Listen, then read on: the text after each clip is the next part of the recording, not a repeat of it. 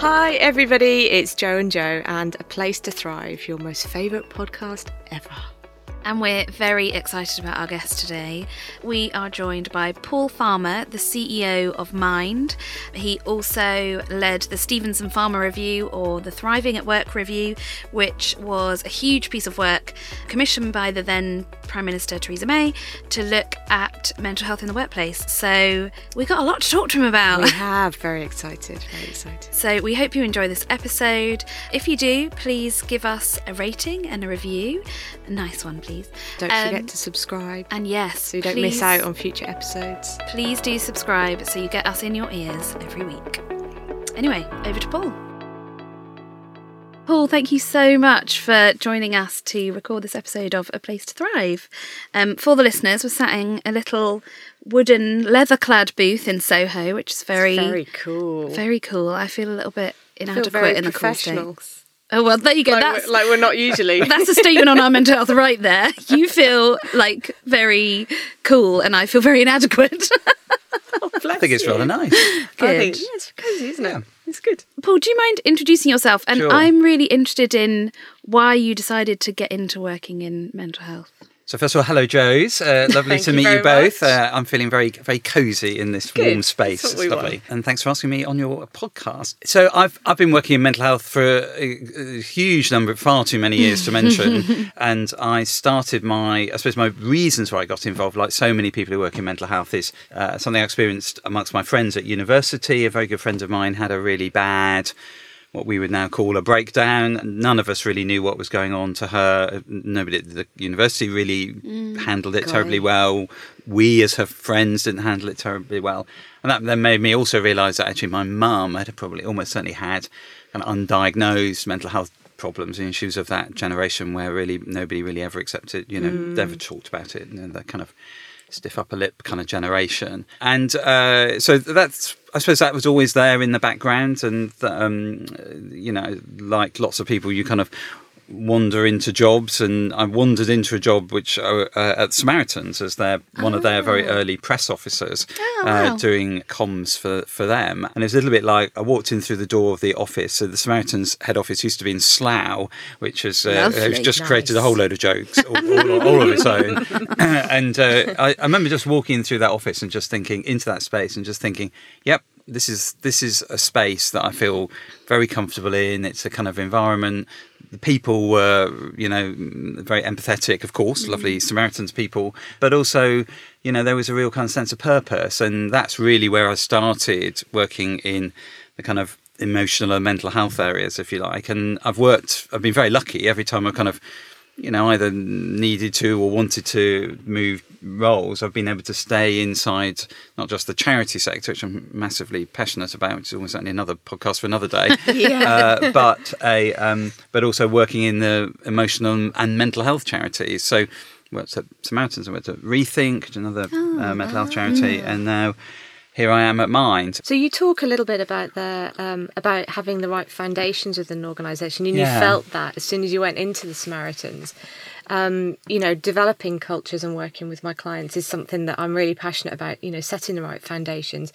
Could you give us some guidance and tips from your perspective as to what would be the good foundations for any other organisation or an employer setting up, a new business? What would be the things to look out for? And yeah, it's really interesting, isn't it? Because I think now that people are beginning to talk about mental health, they're actually also beginning to think about mental health. Yes. And as they start thinking about it, they start to think in a very straightforward but also something very complicated way about what are those foundation stones that you need to set. So I think one of the things we learned from the Thriving at Work review was the importance of working conditions, working environment. Yeah. Environment is important. We're sitting in this really nice kind of cozy space, and it immediately makes us feel quite differently from if we were in a kind of very steel kind of box. It makes you feel different. So how do you want people to feel when they walk in through the door as your team, as your staff members? What do you want people to feel when they come in through the door? That's the first question you can ask. And then those working environments then, of course, translate immediately into into your people. So what do you want your people to be doing, saying, communicating in a whole variety of different ways, so that you're making people welcome. So you almost have to think back. So one of the challenges we say to people is think back to your very first day in your last job. What was it like? How did it feel? What happened when you walked through the door? Who met you? Who welcomed you? What happened then? What was the conversation you had? What did you do? And that is you almost have to try to be as meticulous as that. Yes. If you're really going to embed And the kind of idea of well-being. Having some deep thought about it. Yeah. Being really quite purposeful about, wanting to create the right foundation. So it's not just the aesthetics, and Sure. the office layout and all of that, because that does obviously help. But I completely agree with the behavioural piece as well. But also the feeling, we are human, and that emotive side of us, it displays in everything that we do, and that obviously translates to the workplace as well. So yeah. Yeah, I was really pleased to hear you talk about kind of how people feel, whether someone met you, how they speak to you, what your, that sort of human interaction that you have with people. Because if I think back to when I took 3 months out of work, when I had a breakdown a couple of years ago, it was that human interaction that, my organisation was very supportive. I had lots of time off. I had healthcare, EAP services. But it was those small human interactions that had a lasting impact on me, both positive and negative. And when I'm kind of talking to clients and people about doing something about mental health in the workplace, what I hear a lot is, I'm scared I'm going to say the wrong thing, or I'm not qualified, I haven't been on the training. And it kind of infuriates me. I understand it, but it infuriates me a little bit, because I try and say to people, you don't need to be qualified to be an empathetic human, and that can often be some of the most powerful interactions that you can have with someone when you're struggling with your mental health. Yeah, you're totally right. I think one of the things we see a lot is this kind of idea that you have to be something that you actually don't need to be. You don't need to be a psychologist or a psychiatrist. Yeah, absolutely. You mainly need to be a human being. Yes, and that's job one. And in dialing up your human beingness, if such a word exists, it does now. It does now. You have to kind of when you're, especially for managers. So we do lots of work with managers, because I think it's often middle managers particularly who often face the kind of toughest space, because they're pushed from above, pushed from below. How do they get that balance right? And actually mainly by dialing up their inner human, I think. So appealing to working with their teams, thinking about what the needs of their teams are, and understanding those people is a really, I think it's such an obvious thing to say, but I think quite often, we expect managers to automatically be like that. Yeah. So I do think there's a role, that's where there's a bit of a role, I think, both for kind of policies, which I know, they're not going to solve everything, but they do give people the kind of rules, they set the rules of the game, don't they? They kind of say, this is how we do things around here. And then also, I think, for training as well, because it's not so much that people don't have that ability. Most people do have that empathetic ability, but sometimes in a work environment, people somehow feel as though they shouldn't expose that, because maybe they might expose some of their own something that's going on in their own lives. Now, we know that whenever people talk about their own mental health issues in the workplace, actually, as leaders, people go, that's really good, because it makes you look a bit more human, makes you look a bit more, a bit more like us. So, but people are still, I think, a bit nervous about doing that. Yeah. Well, we were talking about the authenticity piece, weren't we, in the Uber on the way over here? And I think it's really interesting because, you just talked there, Paul, about, focusing on training, or training being good for managers. And I actually believe it goes beyond that, because I think, first and foremost, managers are individuals in their own right. And if they have awareness of themselves in their entirety, but also awareness of their own well-being as well, which encompasses mental health. And this is not just about mental health, this is about good leadership, good management, everything, isn't it? This is about understanding who you are. And I'm sure lots of people who listen to this podcast would have gone on a course where they've kind of identified what kind of a person they are, and they're all helpful actually, because they help you to think a bit about who you are. And I think that's also quite important in terms of people understanding where both, a bit about where their tolerance levels are, and what they find easy and what they find difficult. But, one thing that I've learned in certainly working in this job is that you never stop working on yourself. You always have to try to think about the thing and go to the places that you find difficult and try those places, because that's only way you really, you're really going to learn. And, Yes. a guy talked to the other day was talking about those, the way you use those kind of muscles. And those are the kind of emotional muscles that sometimes you have to learn by making sure that you don't just always sit in the perfect comfort zone. You do have to try that stuff. But when you do it, you also have to say, sometimes you have to say to people, look, I'm not very comfortable, out here in this space, asking you how you are. I don't necessarily feel that comfortable, but people will, I think, help you if you're, if you're in that team, if you've got that sense of team. Showing that vulnerability. Yeah. I think there's always something in that. But UK PLC is not there yet, I don't think, are they? I don't know what is that your sense that you've got? Yeah, there's a way to go. From the work I've been doing with companies, I feel like a lot of companies get that they need to do something about well-being. They need to be focusing on employees' emotional and mental well-being.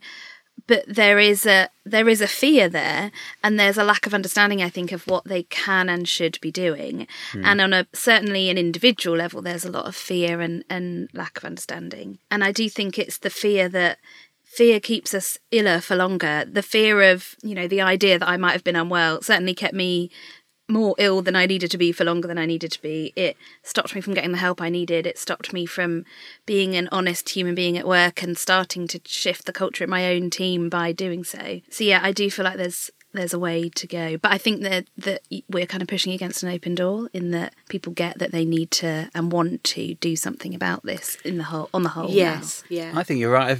I think we're moving from.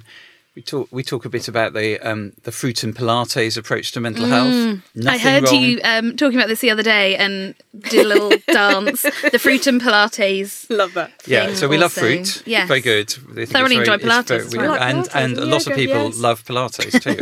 I'm not really. I'm not. It's very supple, so I'm not very good at this. But I think we've started moving into a space where people are recognising that those kinds of well-being approaches, which are good, don't get me wrong, they are important for organisations to put as part of your package of support. Oh, Paul, you're so polite. I would call those things benefits rather than approaches to well-being myself. That's also a good you're way of much describing politer them. than I am. Yeah, there's nothing wrong with them, but if you're really serious about your workplace well-being, just forget the idea that Fruit and Pilates is going to crack it. That's where, if you can get into culture, management style, and some, kind of sacred cows of business modelling. So, we're now hearing, talking to organisations, who have operated on things like billable hours culture, which is their entire business culture, the way they tick. And they're beginning to think about whether they should even do that because of the way that places huge amounts of stress on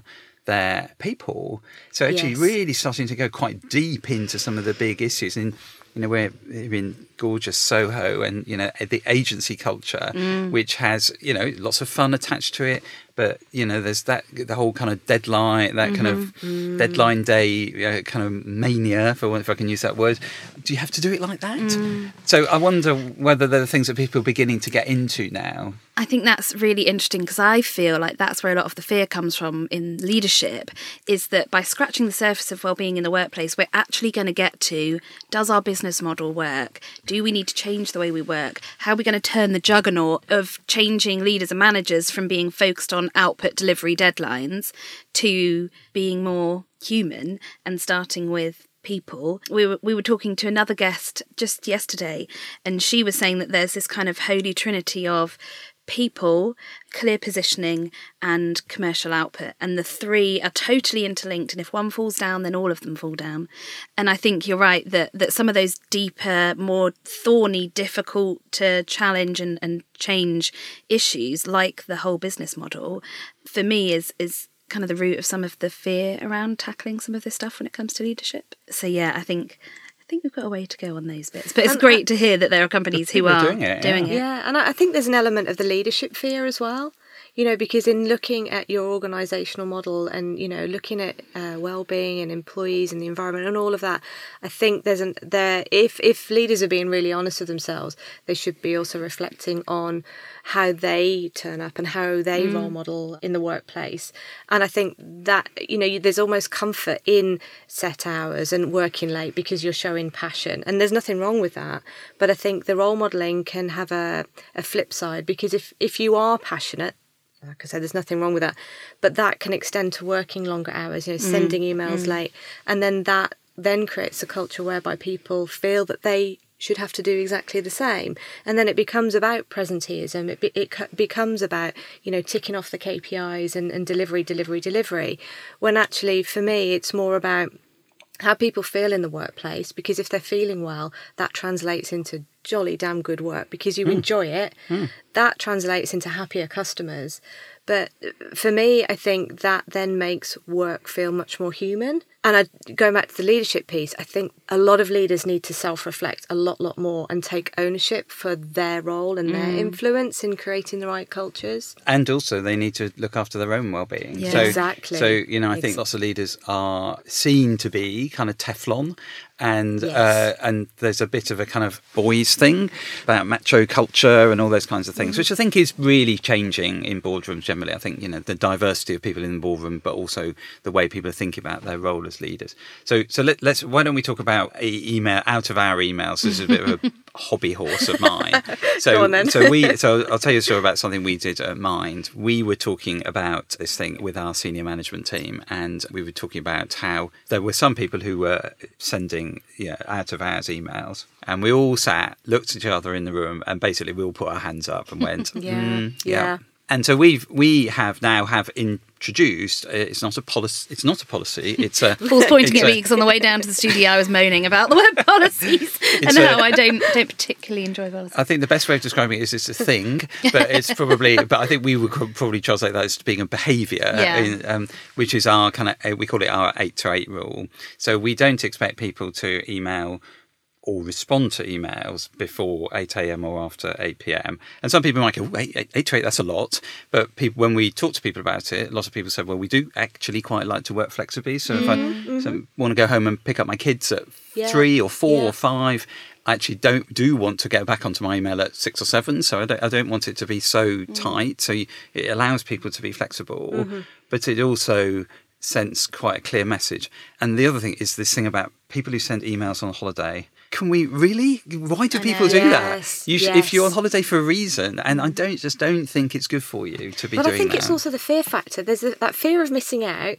There's that fear that, I'm not the leader I'm trying to pretend to be. There's that fear of many fears encompassed in that.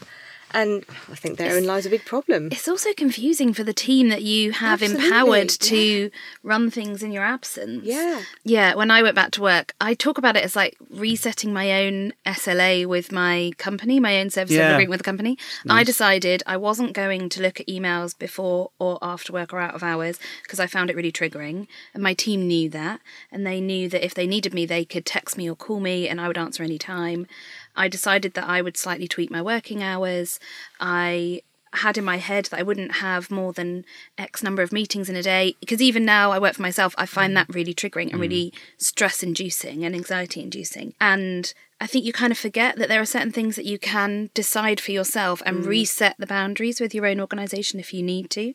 But I think you're right, setting a thing like the 8 to 8 rule it really does send a message to the organisation. And I love the fact that you asked your employees what they wanted, because obviously that's going to make it so much more impactful and useful for people. It becomes a self-regulating thing. Yes. So you don't need to wrap a lot around it, because people just say, if for whatever, of course we know that sometimes we live in a 24/7 space with social media teams and media teams and so on and so forth. Of course, there's there are there's kind of approaches that you have to have for specific teams, but mainly people look after each other by saying, oh, I didn't notice that.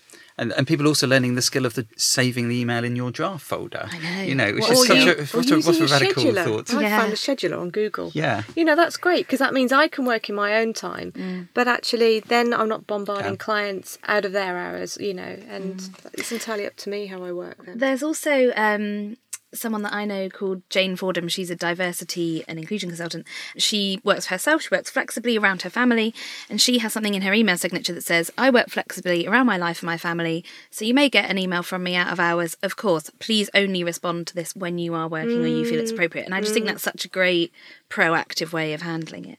So does that mean, do you think that we're now in a space increasingly where people are, there's a dialogue that should happen between an individual member of staff or a team and their quotes managers that kind of says, this is how we want to work together. Is that where you think we're heading now? Is that...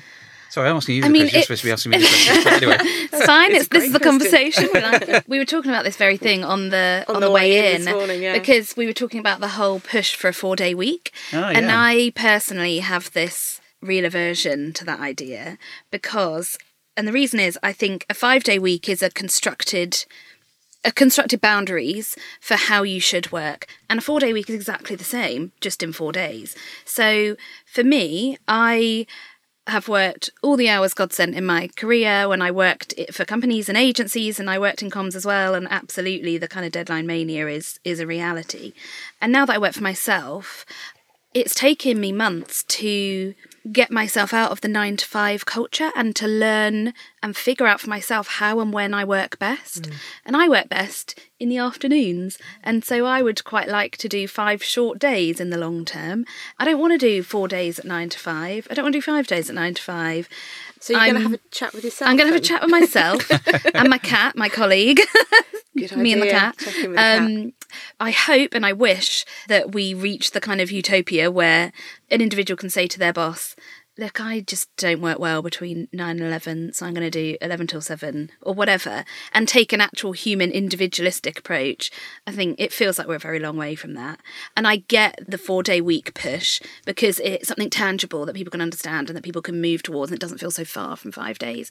But to me, it's just sticking people in another box that's slightly smaller than the original box. And in a sense, the drift, if there is a kind of social drift, is towards a kind of 24/7 working space for all kinds of different reasons, where the individual is choosing which where they're going to kind of draw down their work space and where they're going to draw down their time space, their own time space. And that's a radical shift from where we are, but it's evolved into a space where people are increasingly making their own choices, and it's quite interesting. I was just thinking about you in your Uber this morning. Lots of people feel very uncomfortable about some aspects of the gig economy because for all kinds of reasons about the nature of the employment and the instability of the employment around that. And I think that's an issue, of course. But some people also use it as a mechanism for taking control of their lives by choosing what they kind of log into. And that's the beauty of it, isn't it? So the tension then we're starting to create is that tension between the requirement of a service or a hospital or something that we all rely on, whatever that might be, and the equal requirement of the individual to kind of say, well, actually, this is the way I want to work. Now, this is going to take a kind of societal truce on monumental level, isn't it, to get that right? But I wonder if we can start to see, especially flexible working, where that could really help, and job shares, which of course is something which is often struggle to really work in organisations. I think the key thing that underpins all the flexibility piece, and moving into an era where we can have greater flexibility, in that 24/7 that you talk about, the thing that underpins it for me is trust, because I know that when I am trusted to deliver, I'm trusted to work in my own space with autonomy, I am a better employee, and I know that when I have trusted my team members to work in the hours that suit them, but it's been wrapped around goals that we've agreed together, so you've given them the framework, you've given them the support, you've given them the training, whatever it may be, they can go off and do it in their own free way. I've employed them because they're experts and they've got great attitude, but I trust them then implicitly to go and deliver whenever they feel suits them. And the last team that I managed before I was made redundant, we had a really, really great team culture, and some of them were early workers. That's cool. I was not. I'm a grumpy cow in the morning. So invariably I wouldn't get in till 10 o'clock. but then I would work later because that suited me. And also my colleagues were in San Francisco and, so there was a time zone issue going on there too. But I think underpinning it all was the trust piece. You know what the opposite of trust is? Fear.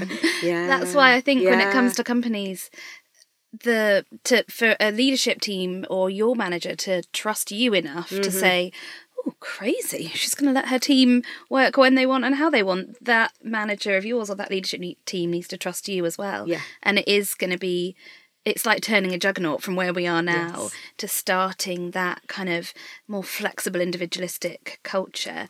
But Joe and I, talk a lot about starting where you are. And I really believe in that, because when I worked in my last organisation and I came back from being mad, still mad, just was particularly mad at that point, I started to shift things in my own team. I had a team of 12, and it really, really changed the culture of our team. It turned us into a more open, honest, supportive team. And other people in the team who had struggled with their own mental health felt comfortable talking, not just to me, but to the whole team about it. And I remember when I first sat down with them when I came back and had a kind of open conversation in our team meeting about what had happened to me and how I felt and how I needed to change the way I worked. There were some definitely kind of shocked, awkward faces in the room, but over the course of a few months, it really started to make a change. And I think by starting where you are, changing the way you work, and if you have the influence to do so, changing the way your team works or giving them more trust and flexibility, that creates a ripple effect in a company. It's interesting though, isn't it? I completely agree with what you're saying. I think there's also that question about if you're an say if you're a larger organisation and you want to be clearer to people about what your expected culture is, do you say it's perfectly acceptable to have a very kind of structured team operating this way, and it's also acceptable to work in this way? Or do you, what I think shaping that is increasingly requiring leaders to articulate their kind of thoughts about their organisation in quite a different way. And in reality, companies have always had that. You'll always have had a sales and marketing team with a certain set of culture, which is quite very different from a kind of, in inverted commas, back office team or whatever you might, and especially when you have organisations that have lots of branches or people out on the road a lot. When we do lots of work with the construction sector, and the workplace challenges that people face in those settings are, completely different. Yeah. And this sector, to their enormous credit, are really embracing the mental health kind of challenge amongst their workforce. And they did it because they noticed that, having done fantastic work on site safety, far more people in the construction sector were taking their own lives than were dying as a result of site-related, physical accidents. And they're applying the same kind of lens of kind of safety to think about how they support people. And so that creates a different kind of culture. So it's a little, I wonder whether we're heading into a kind of horses for courses type space where people have to get the right fit. Yeah, I think we are. I think that is it. It's about the right fit, isn't it? And about, as you say, some people need that certainty and security and routine, not just for the company to function properly, but for their own mental well-being. Some people need and like rigidity and routine, and to say to them, you choose your hours, would be absolutely anxiety-inducing. Yes. So I think you're right. We need to get the right fit for the right things. Can we talk a little bit about the Thriving at Work review? Yes. Have you named your podcast after I know, well, there's such, for want of a less marketing-y word, there's such synergy with us, Paul. So the Thriving at Work review, you were commissioned by Theresa May to work on this.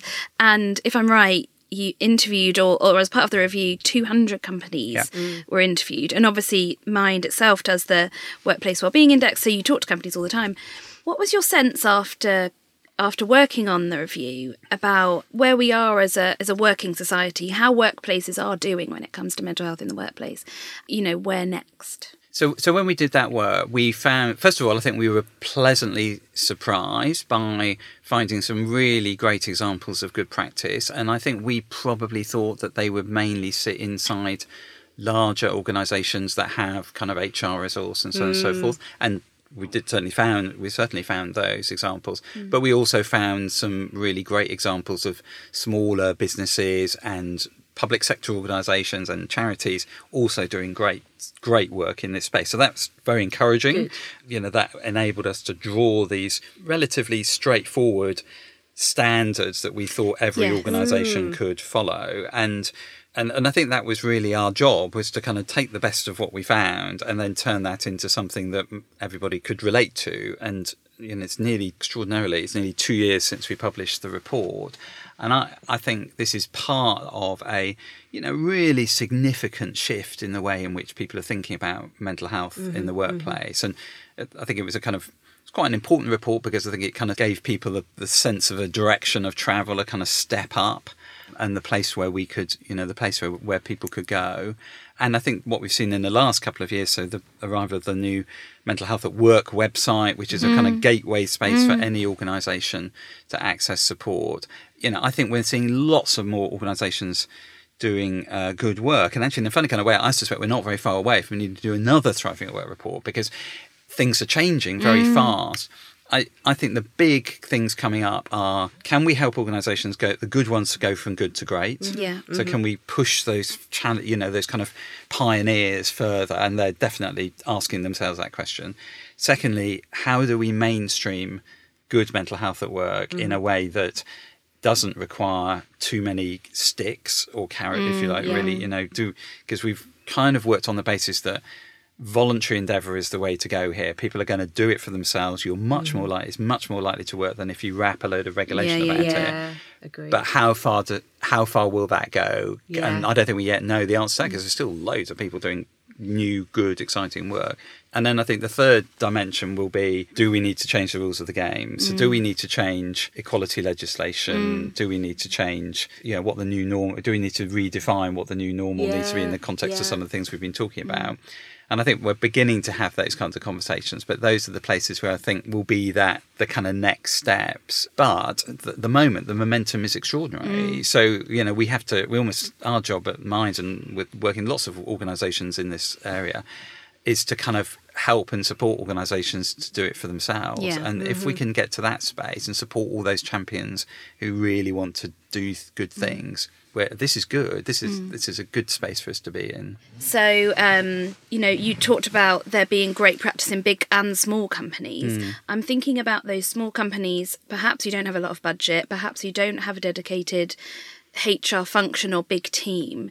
What would you say are some really practical, simple, cheap things that those companies can do now to start having a positive impact on their people's mental health? So if you go to the Mental Health at Work website, so mentalhealthatwork.org.uk, there is a whole toolkit for smaller organisations, and we call them small organisations because it's businesses, charities, public sector, etc. And inside there is free online training to just raise your basic awareness and understanding about mental health and what you can do in the mental health workplace. The whole site has been funded by the Royal Foundation. So this is what happens when you have famous people getting involved in mental health. So the Duke of Cambridge has been superbly supportive of this space. So that all of that is there for people to use, and people are already using it in their thousands. So that's my first top tip. And we love free. And it's free. It's all free. I think my second suggestion would be, if you're a smaller organisation, if you're an organisation that can get everybody in a room, have a conversation about mental health. Have a revolutionary conversation about that's such a great idea. No, I'm being serious. People don't do it though, do they? They don't. No. And we are there's always hooks in the year when you can make this really easy. So those are the kind of opportunities where people can just have that conversation, and small organisations can do that so much more easily. You can just get everybody everybody into the room and say, okay, today we're just going to talk about mental health. And you don't need to be, I think we've already said, you don't need to be an expert to do that. You can you can just talk a bit about what you know, and actually that sometimes helps you to work out what you don't know, but also what everybody wants to do about this. And you might say, well, okay, we've had this conversation, we now know we know nothing, in which case we'll go and find dial a friend, dial Mind, dial a mental health first aid, or whoever you might. You can always give me a call, guys. And exactly, I mean, there's so many, one of the great I think one of the great things about the work that's happening in workplace wellbeing is we're now seeing lots of people who are good and support the basic principles of what we set out in Thriving at Work, who are helping organisations to do the right thing. So it's not. I don't think it's difficult to find help and support now, and what we try to do with the Mental Health at Work site is to make it as easy as possible for people, because we know that small organisations don't have much bandwidth for this particular area. You've got so many pressures. So let's make it as easy as we can. So I've got a question that's centred around the individual, and all of us are individual, which is wonderful. In terms of well-being, what advice would you give to somebody to take away as a practical way of managing their own well-being better? So I would suggest you spend 10 minutes thinking about what it is that helps you feel okay, and write it down. And, as we discussed earlier, for some people that is Pilates. Yeah. And fruit. But for other people, that might be going for a run, it might be reading, it might be listening to music. What is it that helps you feel okay? Mm-hmm. So that's the first question. And then the second question is, what can you do about that in your working day? So if you're commuting, can you use your commuting time to create that sense of well-being? Do you need to go for a walk at lunchtime to help just kind of declutter your head or whatever it might be? Can you run, can you fit in a run somewhere? What can you do just to do that, to kind of hardwire that into your working day? And we've all got so good, haven't we, at thinking about what we're going to, how much, how many calories we're going to eat, or how many glasses of wine we're going to have, or whatever. Steps we're going to take, so many or whatever. Steps we're going to have. We're getting so much better at doing that about our physical health. We're not yet doing that for our mental health. So can we just, and we know that we are all individual, and different things will help us. So write down those 3 or 4 things that you think will help you, and then almost schedule them into your calendar. On Tuesday I'm going to go for a run, on Thursday I'm going to have a chat with a good friend. And again, it's easy, it sounds, apologies for the statements of the blindingly obvious, but how often do we actually do that? Exactly.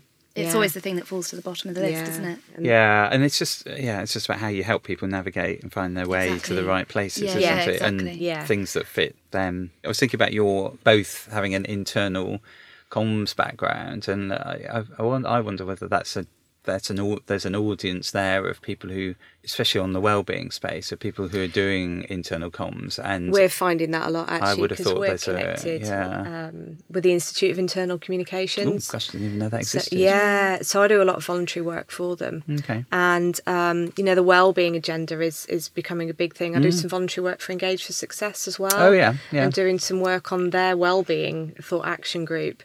And I, there's a lovely synergy with anyone that's involved with employees, be that HR, be that internal comms, be it employee engagement, or even sort of leadership and development. And what I'm finding is that there's a greater focus on the whole person rather than just the person that's at work. But internal comms are so critical to this. I totally agree. So critical. I know. And often internal comms people are on, there's often only one of them in an organisation, and they're often slightly tactical, caught between a rock and a hard place, aren't they? directions. But they are neither HR nor comms. No, I know. And we've been there. I bet you've, And I think it's actually an under-recognised skill. So I do a bit of work with internal comms people, and again, helping them figure out, this whole mental health stuff, in inverted commas, isn't just the remit of HR or facilities or whoever.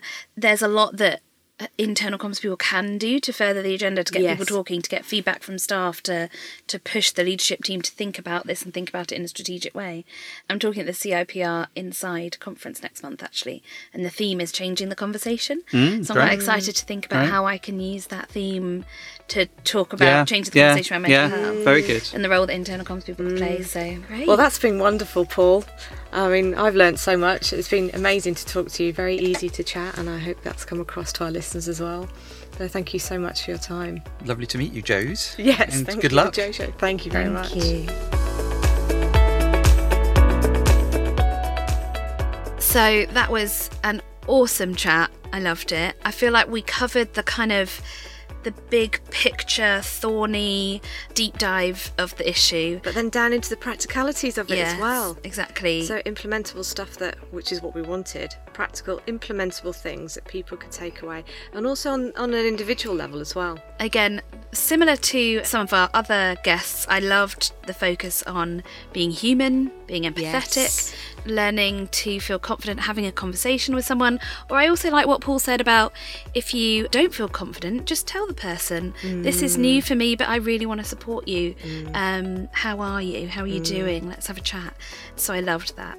And I felt really hopeful, actually, because he's giving us, because of his connections, he's seeing how the working world is changing, and it gave me real hope that actually the mental health agenda is being discussed, it is being implemented, it's being thought through much more thoughtfully. And I was really pleased to hear that through the Thriving at Work review, he found that it's not just the big players who are tackling it, that there is great practice in small businesses as well. So there's no excuses, guys. Another great episode in the can. We hope you enjoyed it, and we hope that you'll subscribe, listen to us each week. We've got some great guests and episodes and issues coming up. Do give us your feedback. Do give us your questions. Send us your questions as well. Because we do have episodes where we're talking about issues that relate to you, that you've experienced, that you're having challenges with, and we want to be able to help you answer those conundrums around the workplace, so that something that's particular to you was probably particular to other people, which will resonate with others, which will be great. Again, it's all about practical advice, and we want to share that advice with you. So we need your questions. Yeah, please get in touch with us. I am Jo Hooper on LinkedIn, or at Mad and Sad Club on Instagram, where I love to hang out. And I'm Joanna Hall on LinkedIn. That's my favourite platform. I am on Twitter and Instagram as well. My handle is afire_Jo. I'm not so active on either of those platforms at the moment, so do catch me on LinkedIn. Thank you so much for listening to guys. A Place to Thrive. Another amazing episode. Oh, this is great. Thanks for listening to A Place to Thrive. Do tune in next week.